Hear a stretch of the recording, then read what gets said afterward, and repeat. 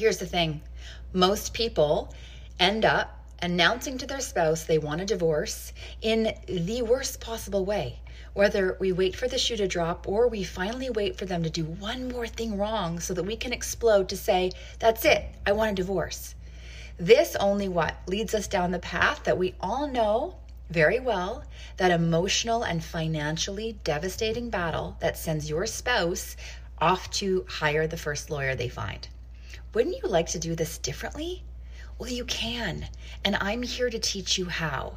If you are contemplating divorce and you're too afraid of how to get things started, it literally starts with having that first conversation right.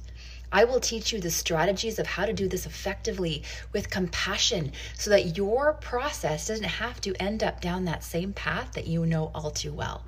Click the link here in my bio, get a copy of my mini course today, and start this right. Head on over to my Instagram at Divorce Redefined if you want to get more inspiration, more guidance about how you can do this, and even how you can take some final steps to repair that relationship that might be on the brink. I think I want a divorce. Welcome to a new podcast from WTF Divorce, where we talk to divorce coaches, therapists, and people who have been through divorce themselves to help you work through the fear, uncertainty, and overwhelm that comes before you file for divorce.